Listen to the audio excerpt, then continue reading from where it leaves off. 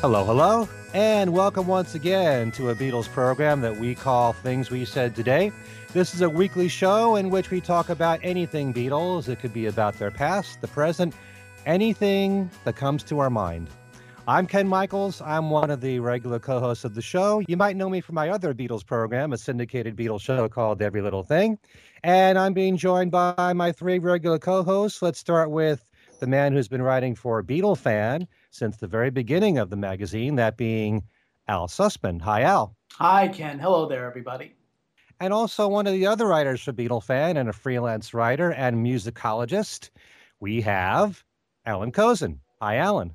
Hey, Ken. Hello, everyone. And also, we have the man who every single day puts together news for us on Beatles Examiner.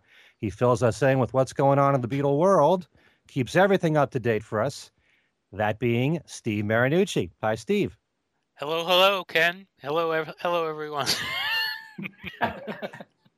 You're stealing my line there, Steve. I know. I'm sorry. I couldn't help it. On the program this time, we're going to do something in which we're just basically going to talk about radio. And I know that one of us made the suggestion to discuss our memories, whatever memories we have about the Beatles growing up, 60s, solo years, whatever, our favorite memories we could share in particular that really stands out in our minds. Some great memories that we have related to radio. No doubt so many of our listeners have memories just like this, whether you grew up during the Beatle time in the 60s, certain things that happen on the radio, special events, maybe new releases, new albums. Maybe the Beatles came to your town and they were talking about it on the radio. And then there's all the solo stuff that followed as well. So I thought we'd each share our own particular memories, the things that probably mean the most to each of us. And so why don't we start with you, Al? Can you talk about some things? We'll talk first of all about the 60s, first of all, in particular, and what stands out in your memory growing up in the 60s, what great memories you have, in particular with radio. And No, I'm a radio junkie, so I'm gonna have to really keep this short, or else this is gonna go on for the next 18 hours. And it's something that's very interesting, and I wrote about this in Changing Times, and also Bruce Spicer wrote about it in The Beatles Are Coming. The fact that and we even did a sort of a debate on this at the Fest for Beatles Fans back in February of 2014. The fact that I've always felt that despite the fact that Capitol Records put on this very large for the time and very expensive publicity campaign, the whole Beatles Are Coming campaign, that really radio kind of co-opted Capitol, because the momentum really began to build before the Capitol had much of a chance to really roll out the campaign, because it was in mid-December that Carol James in Washington played "I Want to Hold Your Hand," and it debuted in New York the day after Christmas, 1963, and then it exploded in the first week of January of 1964, and then it was at that point that I first heard the word Beatles. It was Tuesday night, January 7th, 1964, when Scott Muni debuted the top seven on WABC in New York, and I heard this record by this group that I had never heard of before, called this record called "I Want to Hold Your Hand." And what happened in the weeks following that it was absolutely amazing, because it was as if this group that, as I said, most Americans had never heard of, on New Year's Day, within 2 weeks, they were totally dominating what was rapidly becoming the biggest top 40 station in America. And it continued. Of course, this was the era. The next 3 years became the era of WA Beatlesy. but Right. also its competitors in New York. Well, at least the first year, WINS was still playing rock and roll, and that was, of course, spearheaded by Murray the K, who latched on to the Beatles as hard as he could, and proclaimed himself the fifth Beatle and all of that. But despite all of that self promotion, it didn't really help all that much, because within a year, Murray had left WINS, and within another 2 months, WINS went all news. And then there was WMCA, which was the third top 40 station in New York. And this was the era when the nighttime DJ was really, as opposed to now when the morning show is the centerpiece of a station. In those days, it was the nighttime DJ. And the nighttime DJ on WMCA was B. Mitchell Reed, whose basic musical roots were really rooted more in blues and jazz. And so he took kind of he wasn't all that enthusiastic at first about the Beatles, and kind of took them at arm's length. So he didn't embrace them in the way that Scott Muni did. Scott Muni was really, even with all of Murray the K's self-promotion, Scott Muni was the Beatles' first radio champion in New York. Now, what do you remember? What was said initially as soon as the Beatles first got airplay? Did you hear anything about them coming to New York, being on Ed Sullivan? Mm-hmm. What were the comments that were made when the record was played for the first time, or that first week or so? What do you recall about that? Well, that first week, not that much really was known. It was the first week. There really were just the three records, really just I Want to Hold Your Hand. And then almost as soon as that began taking off in the first days in January, VJ quickly re-released both From Me to You and Please Please Me on the same disc. And then Swan re-released She Loves You. And so those three songs were were all that we had at that point. And so we really didn't know that much about them. There was known that they were scheduled to appear on the Ed Sullivan Show in early February, but that was really about it. There wasn't very much information available regarding them. But there was so much enthusiasm gendered by the fact that so much excitement, I should say, engendered by those three records, that, for instance, at 5:00 in the afternoon every day, Dan Ingram would play this is again on WABC in New York, would play all three Beatles records. And that's something. This is something that in this day and age would never happen. In this day and age where everything is computerized, where every station sounds the same, and they almost never emphasize any one act above another. Something like that would just never happen. But it was very organic, and it wasn't really. It wasn't, as I said. I think the radio impact really kind of short-circuited Capitol's campaign, or at least co-opted it. Let me ask you something, and the rest of you can chime in on this. Mm-hmm. Because prior to the Beatles, if you take a look at, certainly from the beginning of the rock era on, there were so few British artists that broke big here. And when they did, it would only be one hit.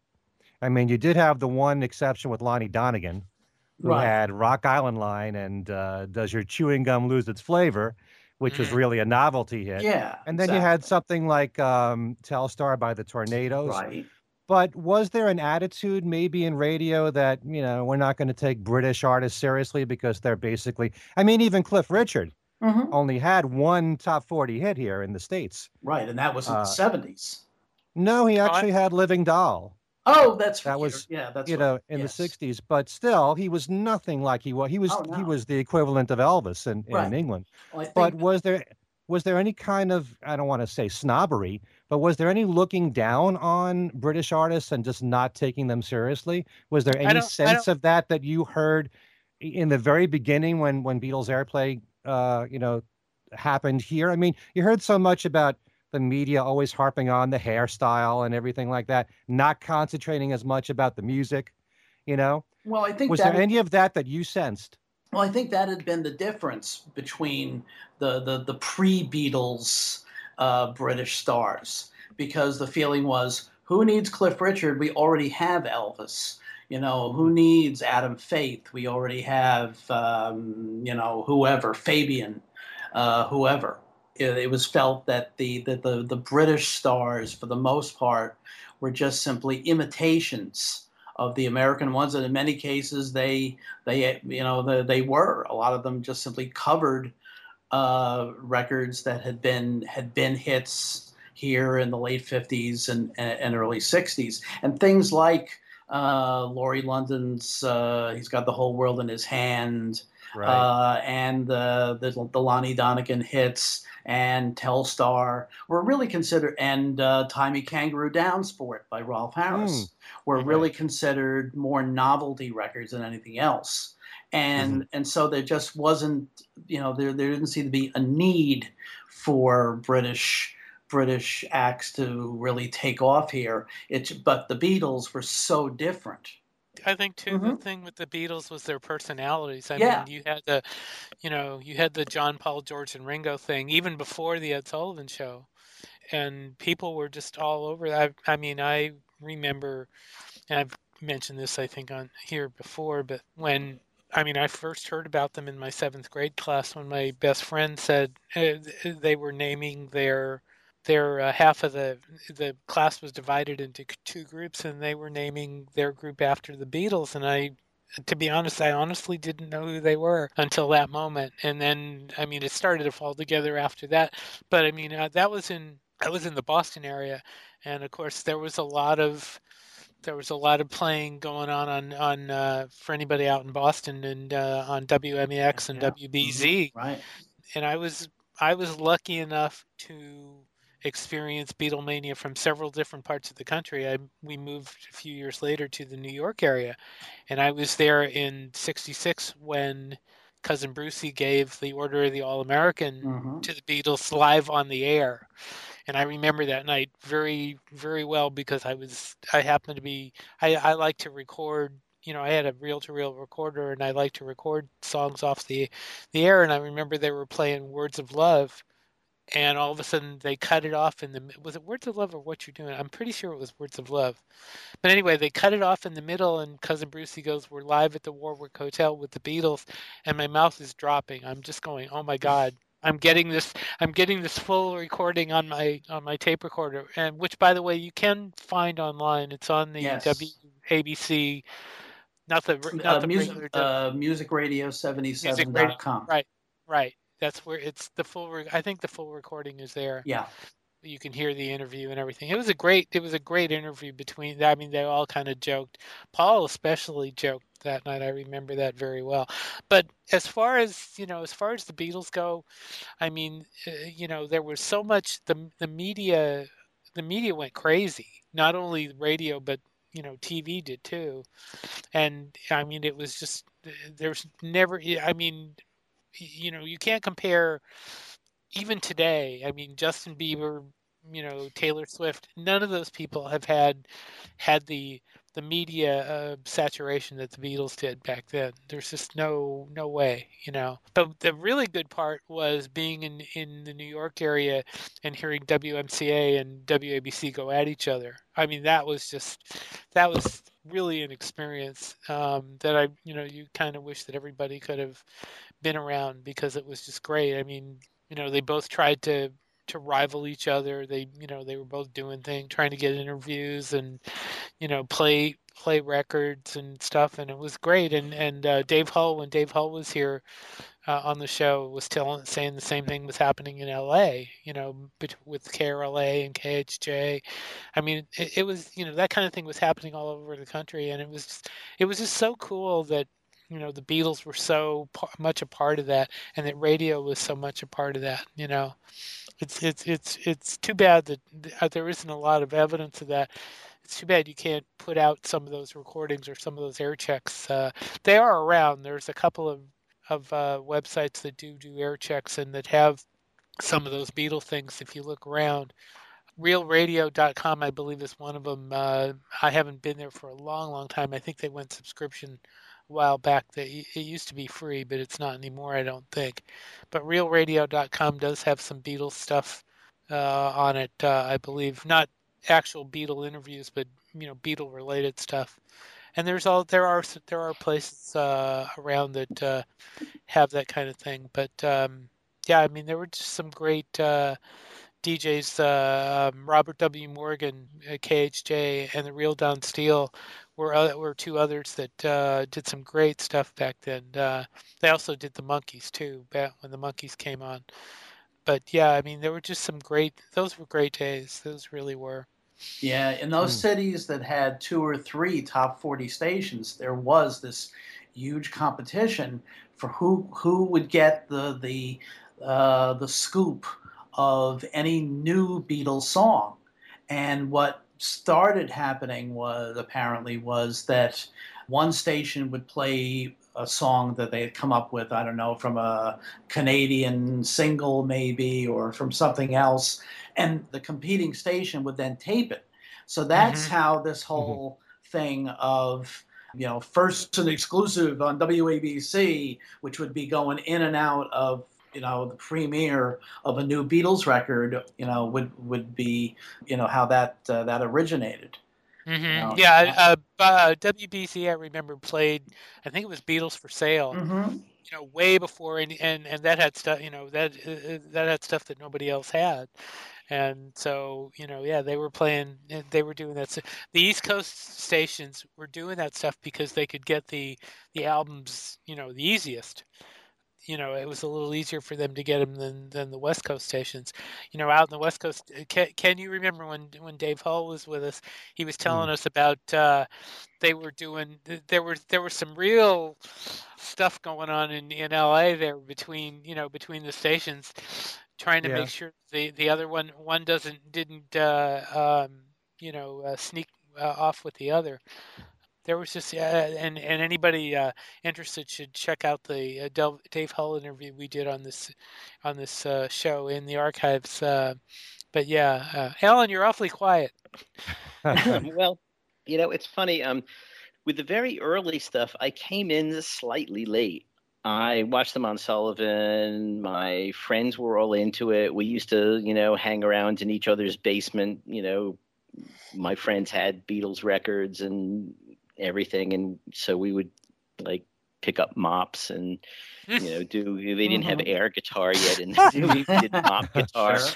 Oh God, we would all sort of do that stuff. But my own actual musical interest at the time was really more classical music. So I hung out with my friends and listened to Beatles records. But at home I didn't do it that much, and but radio did play a really important part in changing my mind about that, because there's this sort of story I tell in the intro of my Phaidon book, which is now called The Beatles from the Cavern to the Rooftop. I was taking piano lessons, classical piano lessons, and my teacher was her father had been one of the last students of Franz Liszt. And she had, Liszt cigar butts in frames on her walls and stuff like that. Very weird, I guess that's how I got interested in memorabilia. And one day, it was I guess in the spring of '64, I was waiting for my father to pick me up.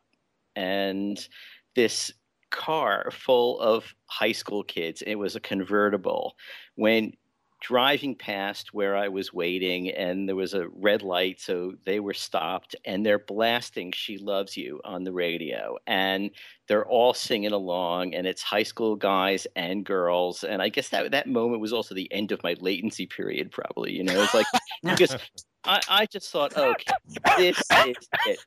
This is the life. You're driving around in a convertible, girls, the Beatles, everything, and so "She Loves You," and that whole thing that just seemed so magical to me that I started listening more at that point. And then from then on, it just was, you couldn't get me away from the stuff. And then I did experience the stuff that Steve and Al were talking about with ABC and MCA. And, it was great because you would come home from school. I don't know. We seem to have like a sixth sense of when a new Beatles record was coming out. It's been 3 months, I think there's got to be a new one. And you start listening and you start going back and forth between the two stations because you never knew which one of them was going to get it first. And then they'd get it and they'd be shouting over it and you'd be listening as close as you could. And I had, Steve, before I had a recorder, a reel-to-reel recorder, I had, for some reason, a wire recorder. Does anyone know what a wire is? Yeah. Yeah. Oh, my God. Yeah.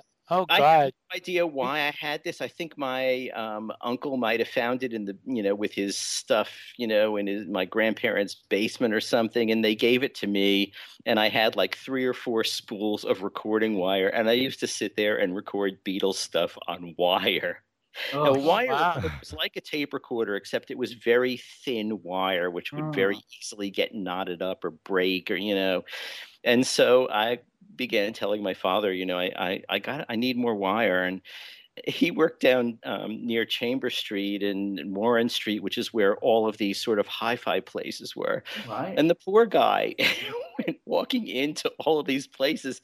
This is the mid 60s already, right? Yeah. And he said he's looking for recording wire. And he comes home and says, well, I asked for recording wire. They look at me like I'm a Martian. Well, of course they did. Nobody was. Recording wire was from before the 40s, probably, So, Wow. but he remembered it from when he was a kid, so it wasn't unnatural to him.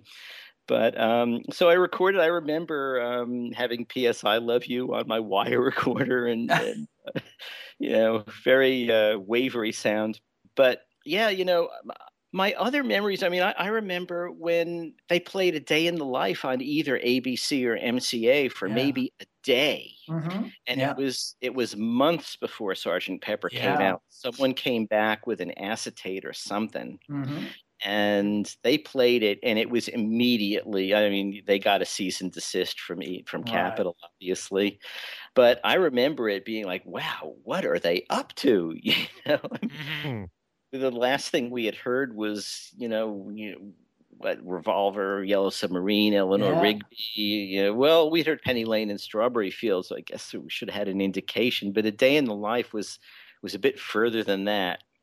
Didn't have my wire recorder going, alas. I'd love to have a tape of that early playing, see exactly what they were playing if it was finished, But yeah.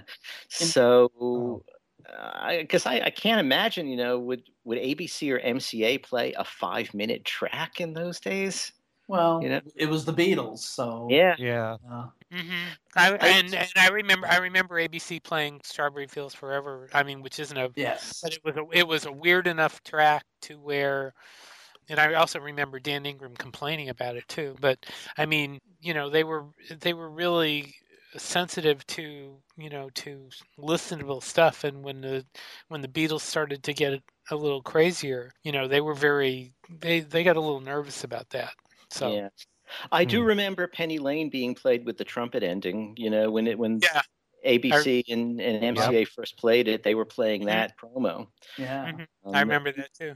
Yeah, and so then I remember it coming out and not having it. I think I was a little disappointed. Me too. Yeah, as a matter of fact. I definitely was too. Yeah. In fact, I heard the night before in, I don't know, sometime in like the middle of June of '65 on WMCA. But it was like a multi-generational copy of it. It sounded like it had been recorded over the telephone or something.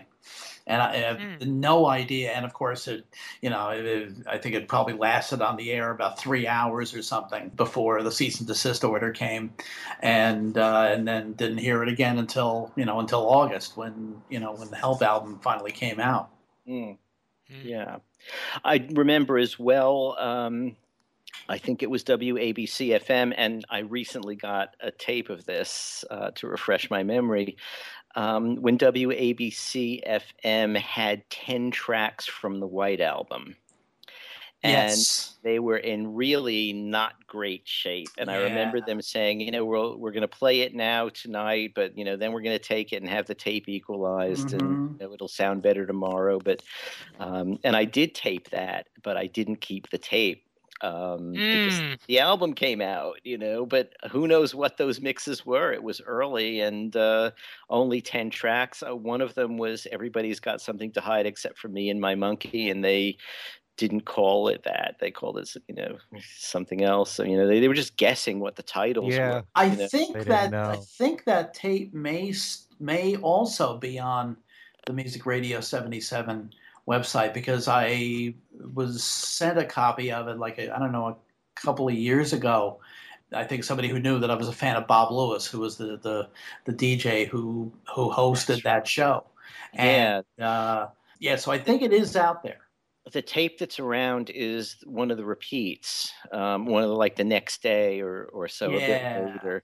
I have that Bob Lewis one too, and it's very interesting also hearing his analysis, of the Beatles jamming and stuff like that. But it was only 10 songs, and it was great having it for a few weeks before the record came out, and I think it was mono mixes, and the same with Get Back, what became the Let It Be album. I mean, those tracks were around for ages. I mean, Capitol must have been keeping its lawyers extremely busy with cease and desists, because there was WBCN had played the whole acetate of the Glyn Johns mix, and I guess the New York stations may have gotten it from that. I remember hearing it on again WABC FM sometime in, I'd say, November of '69, because I can remember hearing it. I was at a a local high school dance, and talking to guys in the band. And they were playing it on the on their speaker system. Yeah, I seem to remember hearing it before Abbey Road came out. Oh yeah, because then Abbey Road came out, and it's but this isn't. How can this be the new album? The last didn't even come out yet. Right. Yeah. But and the New York State FM stations played 2 or 3 different versions of Let It Be by the time the thing finally came out. Yeah. And I had taped those too. Those I think I might have kept.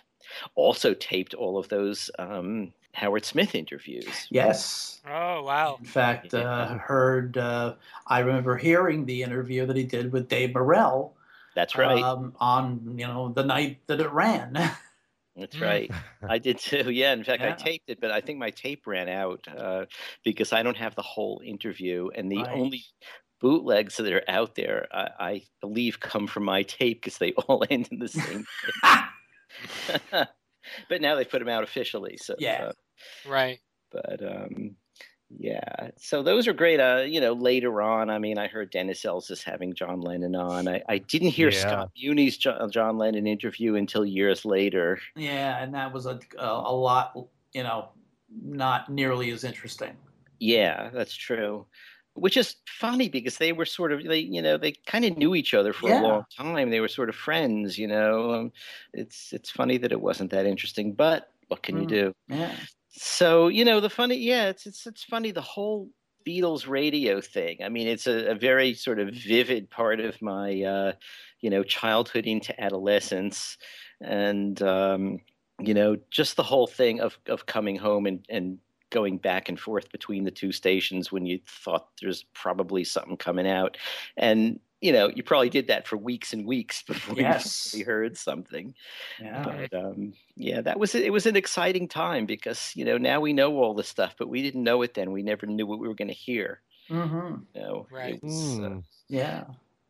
Suddenly it was Lady Madonna, and wow, what's that whole piano thing? That's unlike, right. Which was definitely like a left hand or right hand turn from Magical Mystery Tour. Yeah, I remember also hearing Revolution for the first time. Yeah. And really wasn't, I didn't catch the, I guess the announcement of what it was going to be. I might have turned on in the middle of it, and it sounded kind of like John to me, but they had never put anything that rocky out before. And I remember thinking, yeah, I wonder what the Beatles would think of this, And then they announced it. So I guess they like it.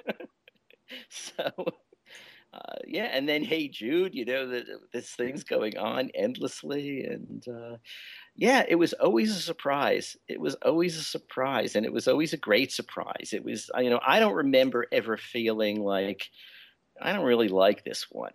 It was like everything was an adventure, and it was always like, okay, I can go there. This is great. So solo stuff, I don't really, I probably wasn't listening by then, well, no, I was. I mean, the early Lennon stuff, I was a lot. McCartney stuff, in those days of the sort of just post Beatles transition, it was very polarized. And Paul was putting out, I kind of liked Another Day. I hated Admiral Halsey, Uncle Albert. That's hated surprising. Mary Had a Little Lamb. I mean, to me, it was just all like, okay, so obviously the brains of the operation was John, But that's how you thought back then? That's how I thought back then, yeah. Okay. So, yeah, it was very, me and my friends, it was sort of like all, you were either a John guy or a Paul guy, and I like John's stuff a lot better at that point, and it's just the way it was, I mean, when then Band on the Run came out, it's like, okay, maybe he does have it still, Boy, you're being rather harsh. Well, I'm just saying what my feeling at the time as a kid was. Yeah. I mean, I listened to the albums before that now, much more willingly, even Wildlife, which I absolutely loathed when it came out. I mean, Bip Bop was really just giving everybody ammunition. But, I like Wildlife now. I mean, it is what it is. It's at a particular stage in his career, and you kind of have to think of it in those terms. And in those days, I wasn't thinking in those terms. I was thinking of, okay, this is what each of them are putting out, and I like this and I don't like that. Right. Ringo didn't get much airplay in those days. You didn't get Blue Coops of Blues on the radio or Sentimental Journey very much. Sure. Well, not Sentimental Journey, but certainly It Don't Come Easy got a lot of airplay. Yeah. Right. And then Back Off Boogaloo. Yeah. And George, I remember ABC FM was, or maybe by then they were PLJ. Yeah. They used to play a lot of All Things Must Pass, and that was great stuff. But yeah. Anyway, but my strongest memories really are of the group stuff. That was what I would sit there and listen for. I don't remember sort of sitting on the edge of my seat waiting for a solo album to come out. Sorry. Now, on the flip side of that, no, actually, you seem to have a lot of memories tied to radio there, Alan. That's great. But as far as, the 60s are concerned, I was pretty young back then, but I still vividly remember 1964 and just hearing nonstop Beatles all the time on the radio. I wasn't listening to analyze between WABC and WMCA what was going on. To me, it was just fun radio. And most of the time, I listened to WABC. I mean, that station was my life in the 60s and the 70s. Sure. And not just because of the music, but because of the DJs. And they made it all fun. And all the DJs were different in their own way. They all had their own style. And in 64, like you were saying, Al, it was radio saturation. And I just remember hearing one Beatles song after another, and I had a little transistor radio that I kept glued to my ear, and I loved it. I was just totally immersed in all the music of that time, but especially the Beatles. And just being exposed to all that music. As a little kid, I was pretty up on everything that the Beatles released, even though I wasn't aware of if they were ever on the radio talking, being interviewed. I wasn't really following that because I guess I was too young to really be that observant at the time of that kind of thing. But as the records came out, I had the singles and the albums, or one of my aunts used to buy me Beatles stuff So I pretty much had everything close to when they were released. But I remember very well when Hey Jude came out, hearing it on one station, turning to another top 40 station and hearing the Nana Hey Heys, hearing the beginning of the song Mm-hmm. on one and hearing the Nanas, the Nana Hey Heys on another station, just to see how Hey Jude just completely dominated the charts back then. But nothing, like you guys have said, can ever compare to 1964 and what happened on the radio back then. And it wasn't just the Beatles. It was, you had to add a lot of the other stuff that we either knew at the time or later discovered were Lennon McCartney songs given to Peter Mm-hmm. and Gordon and Sure. Billy J. Kramer and those people and the whole British invasion thing. It was a really magical time, and it's really fascinating, what you said, Alan, and it is so true. And it may seem very obvious that when has there ever been a time when on hit radio, a group would put out a new single, say every 3 months Yeah. or every 4 months. And sometimes it might be two singles from the same album, but then you knew there'd be something entirely new that you never heard before. And it just kept gushing out for a long period of time. And it wasn't until like the later 60s, 67, there were 3 singles that year from the Beatles. In 68, there were 2. So they were slowing down with the singles. But still, those early years were just amazing as far as top 40 was concerned. And, my biggest memory of anything at all connected with the Beatles is one that you mentioned, Alan, and that is when John Lennon was on Dennis Ellis's show, because Mm-hmm. that could be my favorite interview I've ever heard from any of them. I mean, there are some that are more intense from John, especially the one he gave to David Wigg in 1971, which is, Mm. probably my favorite of all of John's interviews. Extremely powerful interview. Very bitter at that time, but he was speaking his mind. But in '74 with Dennis, it was promoting Walls and Bridges, the new album at the time. But he also got John to open up about a lot of things about the Beatles that we never heard before. And apart from the fact that it was, just a great interview, John was so funny. Yeah. And he was so Hmm. naturally funny. I mean, I've interviewed Dennis, and Steve and I have interviewed Dennis about that interview, and I said to him, that interview is just too good to be true. The timing Mm. of it, it's not just the fact that John was, so such a great personality on the air and so naturally funny, but look at the timing of it all. There were commercials that they were plugging for Goodnight Vienna at that time. Mm-hmm. Right. The Right. last quarter of 1974, you had all that solo Beatles stuff. There was even the Mahavishnu Orchestra, produced by George Martin. You know, com- Hmm. coming out of it's like it was is this a setup? It's Yeah. like how could it be more perfect? And then you can just talk about George Martin for a while if you wanted to do that. And Right. he was so funny, just reading the weather, telling Hmm. Beatles stories and enlightening us on stuff we never heard about before. Like using a reggae arrangement in that solo part, and I Call Your Name, which Mm-hmm. was really, ahead of its time on a pop Right. record, really. And the whole bit about the Bobby Parker record, Watch Your Step, Yeah. which influenced Day Tripper. And I Feel Fine. Actually, more I Feel Fine, Yeah. but there's a little bit in Watch Your Step, if you listen very carefully, where the riff from Day Tripper, you can hear a little bit of that in there too. But Mm. just hearing all that and to know that John was aware of ELO, at the Hmm. time, Hmm. and to play Showdown on the interview.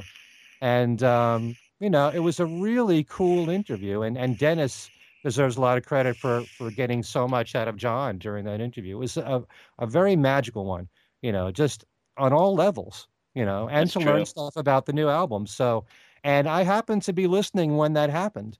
A friend of mine told me, "Hey, you got to turn on NEW. John's Mm-hmm. on." So I missed Yeah. the first few minutes, but I heard it when it was happening, and it still is. It's one of those few interviews where I've memorized so much of the lines, Sure. kind of like we memorize A Hard Day's Night and Yeah. Help and Mm-hmm. lines and that. There's a lot that John said in that interview that I can recite. So Hmm. that was a great time.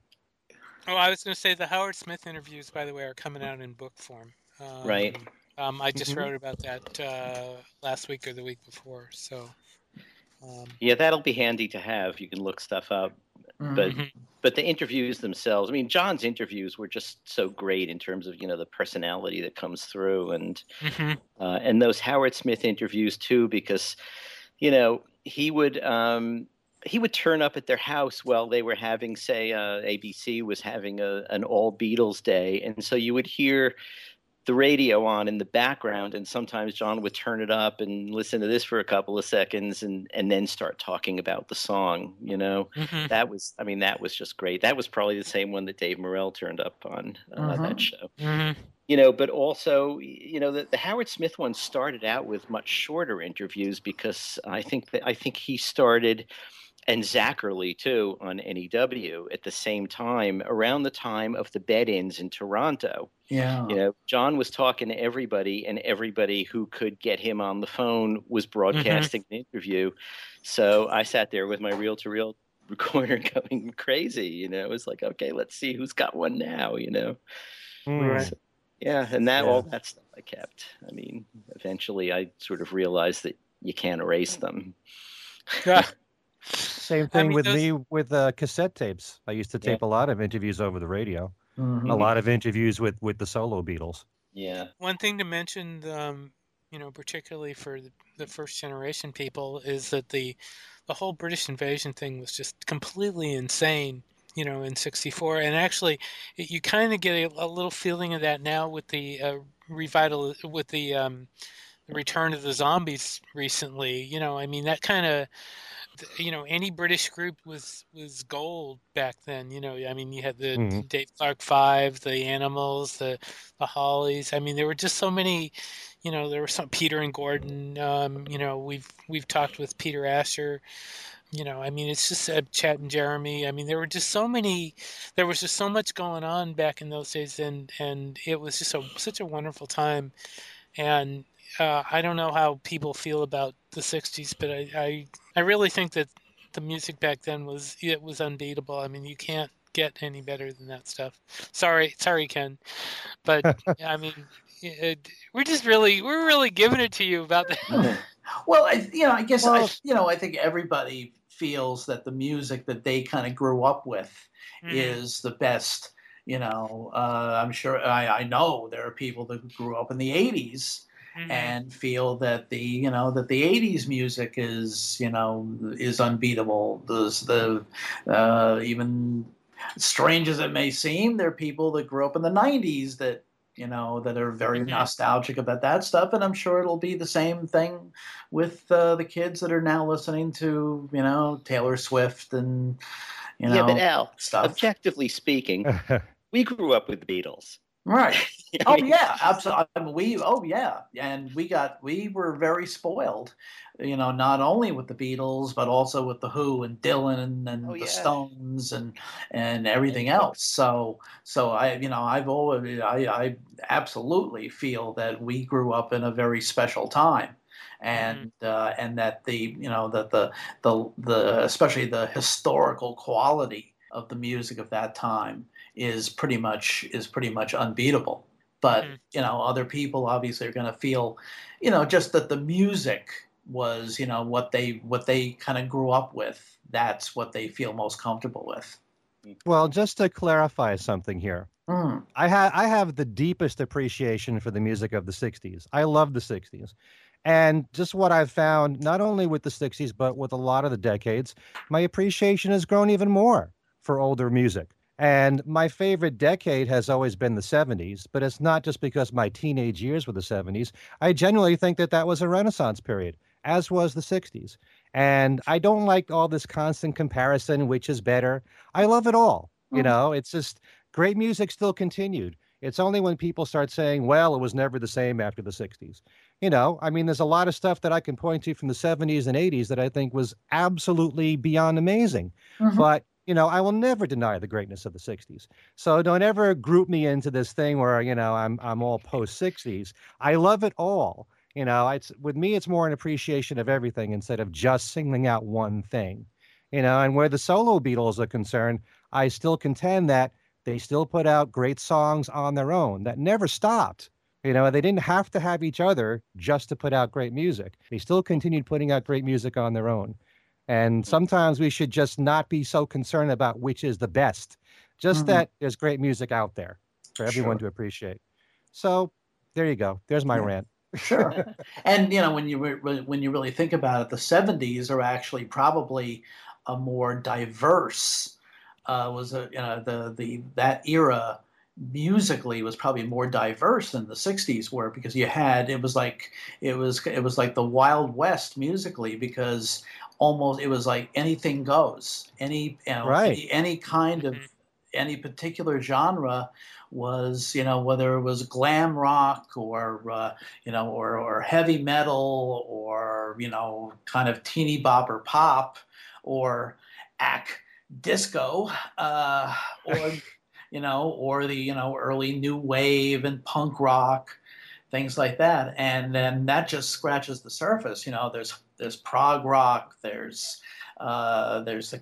sort of the kind of symphonic rock that the Moody Blues and ELO were doing, Yeah, and yeah. and on and on. Mhm. So when you really think about it, the '70s were probably a more diverse time, but It's uh, probably true. yeah, but And the '60s were when the barriers that kind of the barriers fell that led the way to all of right. that diversity. I Mhm. would make a strong case for 1804 to 1827 and 1899 to 1920.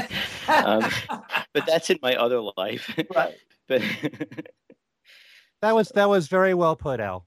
I mean, I couldn't have said it any better, really, because that's what I love the most about the '70s is this wide range of music. I mean, this explains between the Beatles and top 40 radio growing up in the '60s and '70s, I was exposed to every kind of genre of music. And Right. I wasn't one of those people who said, I only like the rock and roll. I was listening to the Osmonds, One Bad Apple, and Whole Lot of Love from Led Zeppelin on the same station and Sure. liking them both. Hmm. So that also explains, I mean, if you go into the Beatles catalog, you've got something as heavy as Helter Skelter and Revolution, and then you go right to Honey Pie. Right. And when you're exposed to all that, you either develop a deep appreciation like I have, or you just go in one direction and just like one thing. And I was never one of those people, because I was hit with all this music all at once. And then there's so much music that I appreciated much more later on. One of the things that I liked a bit in the '70s that I love to death now is all the Philadelphia soul that came out of the '70s, the OJs and stuff like that. I love that music. Harold Melvin and the Blue Notes. There's so much that came out of that decade, from the bubblegum to the heavy rock to the progressive rock to the singers songwriters, the James Taylors, and then there's all the solo Beatles stuff. And Hmm. Stevie Wonder, what he put out in the '70s was beyond amazing as far as I'm concerned. Hmm. So I mean, that's what radio has had as an effect on me. So yeah, and also going into the solo Beatles stuff with radio, there's all the radio specials, the interview shows, the off the records. Hmm. um Rockline was exciting, even though sometimes you couldn't get too in depth with Hmm. any of the Beatles. It was pretty surface stuff. But one favorite memory of mine is when George Harrison was on Rockline when Mhm. Cloud Nine came out and Jeff Flynn joined them, and they did this whole medley with Everly Brothers stuff. And it was really wonderful. And when you're listening to it live as it's happening, that makes it even the more special. And that's Hmm. another thing that I miss a lot about radio in general is the live aspect of it. And a lot of people don't care about that anymore. Especially a lot of young people, Hmm. in this Mhm. on-demand world that we live in. So yeah, that made it even the more exciting to me. Things like the Beatles at the Beeb. Mhm. Sure. Yeah. Yeah. So although a lot of that stuff wasn't live as it was happening, Well, but it yeah, was still, you sure. know, it was still exciting at the time. It was only maybe, in some cases a week apart or a few days before, between when it was recorded and when it was broadcast. Hmm. So, I remember Dave talking about how do you do it. I remember mhm. Dave talking about that, and I remember sitting in my car in cold weather, waiting for that thing to come on the radio because they when did said you they. first hear that? I don't remember. Seems to me it would probably. I remember where I was living, so it would have to be in the '70s sometime. Yeah, I Um, think I NEW played it once in one of their Beatles A to Z Yeah. things, mm, and it was the early '70s, and I remember being offended isn't the right word, but it was like, wait a minute. There Mm, cannot exist a Beatles record that I don't have. yeah, What is right. that doing on the radio? We Huh. knew what it was because we'd all read about how they recorded it and didn't want it mhm. out, but Well, that was when I well, guess I discovered bootlegs. I think I remember KFRC telling everybody that they were going to play the song, and they did, and they introduced it, and somewhere I have a tape of what they played. I don't and how they introduced it, but I remember them playing it, and I was just they didn't play it very often, so I mean they went several hours between playing it, and you never knew exactly when they were going to play it, and they finally played it, and it was like, wow, this is fantastic. It was great. So they I must have don't been playing it off the bootleg single that came out around yeah, that then. because I think that must I think so. which I think Joe Pope That's right. had a role in at least a role in putting it out. I'm not sure I it may think have been. I think this was before the single. I seem to remember it coming out before the single because I remember seeing the single, and in fact all those Decagon records in Berkeley Hmm. and buying them. I remember they were like $6 a piece, I believe, and I remember buying them all at once. But I believe How Do You Do It was on the air before that. Hmm. Um, Mm. I'm pretty positive. So. Mm. And then there was also the first BBC radio special, where it was all BBC recordings. Right. Wasn't that around 1981? I think that I aired. think 82. 82. Okay. That was the Beatles at the Beeb Memorial Day weekend of '82, Hmm. Oh Yeah. which God, was which that was was that was an event Yeah. with a It capital it was an was. T. event, and it was kind of an interesting event if you were a bootleg collector because Yes. you not only had a lot of those tracks, but remember, bootlegs all came from different quality tapes, and Yes. sometimes there'd Hmm. be a little buzz in one, and so you could tell which bootlegs they were using Mm. Hmm. because some of them, were bootlegs. I mean, they were very open about it that they had erased their tapes and that Yeah. they solicited. They basically put out an ad in the Listener, which was the BBC's magazine, saying, "Well, you may remember when these shows were on, we told you that we didn't want people taping them, but if you happen to have, could you get in touch with us?" But otherwise, they used boots too, and it was then the next time they did the show, newer tapes turned up, and they replaced the Hmm. boots with the buzzes with Yeah. fresher ones, and Hmm. so those shows became a source of new material for all of us collecting it too. And around that time, Rip Rents did the series in the Herald Examiner about the Yeah. BBC That's right. stuff, and that was a landmark series, because a lot of people didn't learn about or learned about that stuff from that series, and that Mhm. of course got everybody interested in it. So. Yeah. And just a few years later, a show that I know Ken is all too familiar with, the Lost Yeah. London tapes. Sure. Oh, Hmm. what a treasure that was. Sure. Oh yeah. You know, I mean, I love every aspect of that show. The fact that every single week there's something there that you didn't hear, and even if Hmm. it's not, I mean, to me, the most interesting thing is a composition that you never heard before. But if you hear an alternate take or a different mix or an interview clip that you never heard before, and there was Mhm. always something week to week that you never heard, Exactly. and that just made it so fascinating to me. And Hmm. I think between bootlegs and hearing a show like that, when you hear alternate takes, when you hear different versions of songs, it makes you, it gives you more interest and it makes you appreciate the music even more Hmm. when you hear different versions. And maybe you pick up on something in the song that you never heard before.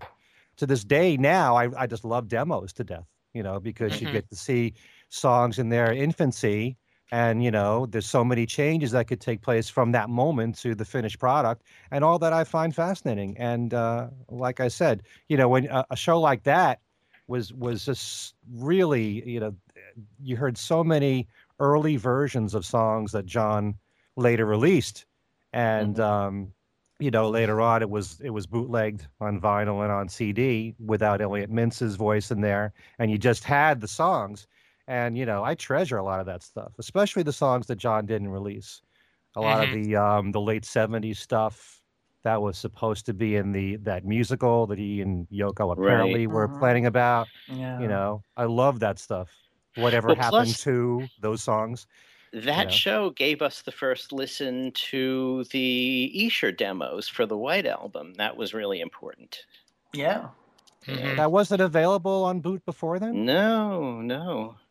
That was and basically it was from the Yoko had given them all of her tape archive, and they cataloged it, and the first complete batch of the Esher tapes leaked out from there. It wasn't even all broadcast. It was someone managed to get a copy out of Westwood One and put it out on on one of those Lost Lennon tapes bootlegs, the one with the Richard Avedon cover, you remember? Yeah. So yeah, I mean that was quite a haul. When that show was, by the time that was going on, I was sort of like in my adult professional life. So I interviewed Yoko, I interviewed Elliot Mintz, before it all happened, and it was interesting, and also Steve Peoples, who was the person at Westwood One who was putting it together. And it was really interesting hearing about, what their plans were, because they had just done a few by the time I did the interviews, and it was, the piece was coming out before the sort of introductory 3-hour show. So, yeah, you didn't know what that show was going to be, but it went on for 219 episodes. That's a lot of material. Yeah. And I had the privilege of playing it on the air because I was on WDHA in New Jersey at the time. Right. And I was on from 7 in the morning till 10 with my show. And then the Lost Lennon Tapes was on at 6 o'clock. So I had a lot of people waking up very early. One of whom was me. And no doubt recording that show and then listening to me. I benefited from that. Yeah. So, and I even did a lot of radio specials based on material from that show. So, I loved it. I sort of lucked out there. I never actually had to listen to Lost Lennon Tapes on the radio because they sent me the discs. Oh, wow. That was really nice. Where they remain the same. Yes. And, it's when I moved to Maine, the day that our movers were there, they were taking all the boxes out and stuff. And the next morning, one of our neighbors came by and said, there's one of your boxes of records was out on the street, and I brought it into the lobby, and it was one whole box of Lost Lennon tapes. Those would have been irreplaceable. Wow. Oh, my God.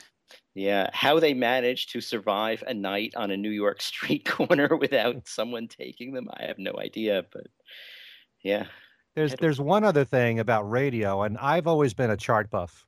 I've memorized how far singles go, how far albums go. Certainly with the Beatles, I have it. I'm pretty much almost 100% accurate when it comes to those things. And I used to write down every single week the top 40 charts and listen to American Top 40 with Casey Kasem, and always rooting for the solo Beatles single of the time to, climb up the charts. Sure. So those were exciting times, and to know which ones went to number one, which ones went to went in the top 10. An exciting time was 1976 when you had Wings having their hits at the same time that Got to Get You Into My Life was a top 10 single, stuff like that I remember so well. And listening to American Top 40 every single week, which, like I said, exposed me to so many different styles of music at the time. And, seeing how well the solo Beatles were doing, which sometimes a lot of people aren't aware of the success that the Beatles had on their own. And if you just take a look at the charts and you take a look at the facts, you'd be surprised how many top 10 hits and number ones they had on their solo careers, their solo careers. Mm-hmm. Oh, yeah, especially the period from 1970, let's say, through 76. That was that was an amazing. They had successes after that, but certainly in those 6 years, they had an amazing amount of success. Yeah, well, remember a big factor was that John retired. Yes. After 19, so you didn't have him there from 76 through 79. Right. go along with all the other solo stuff at that time. So Right, yeah, but also Ringo's career kind of went into decline after 76. that's true. That's Yeah, true. We talked about that. So yeah, but those are memories that I keep with me. And American Top 40 with Casey Kasem was a very big part of my life. And thankfully that show, archival shows are being syndicated now. sure. And I listened to some of those old shows. In fact, Casey answered one of my questions. Did he really? So yes, he did. I remember it to this day. What was it? What was your question? Well, this was 1976, and I wanted to know who was the most successful artist as far as who had the most chart albums without ever having a single on the Hot 100. Hmm. And Yoko. no one amongst you would ever get it. And keep in mind, this may have changed since this was 1976 when it aired. Mm. But yeah, the answer was Jim Neighbors. Ah, Jim Well, I Neighbors. would never have guessed that. No, Never, Yeah. never. not in a million years. So yeah, Golly. Casey said my name on American Top 40. Wow. Woo, woo. You were That's famous. my brush with fame. Hey. Aside from working with you guys, that is. Oh.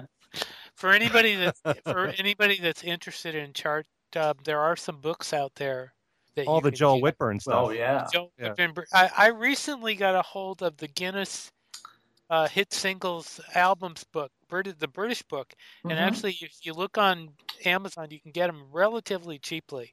mhm. The Whitburn books are a little more expensive. Oh, they're a lot more expensive. The Guinness books are pretty cheap, Yeah. which is surprising, and that has all the British chart stuff, and it's fascinating just to look through there.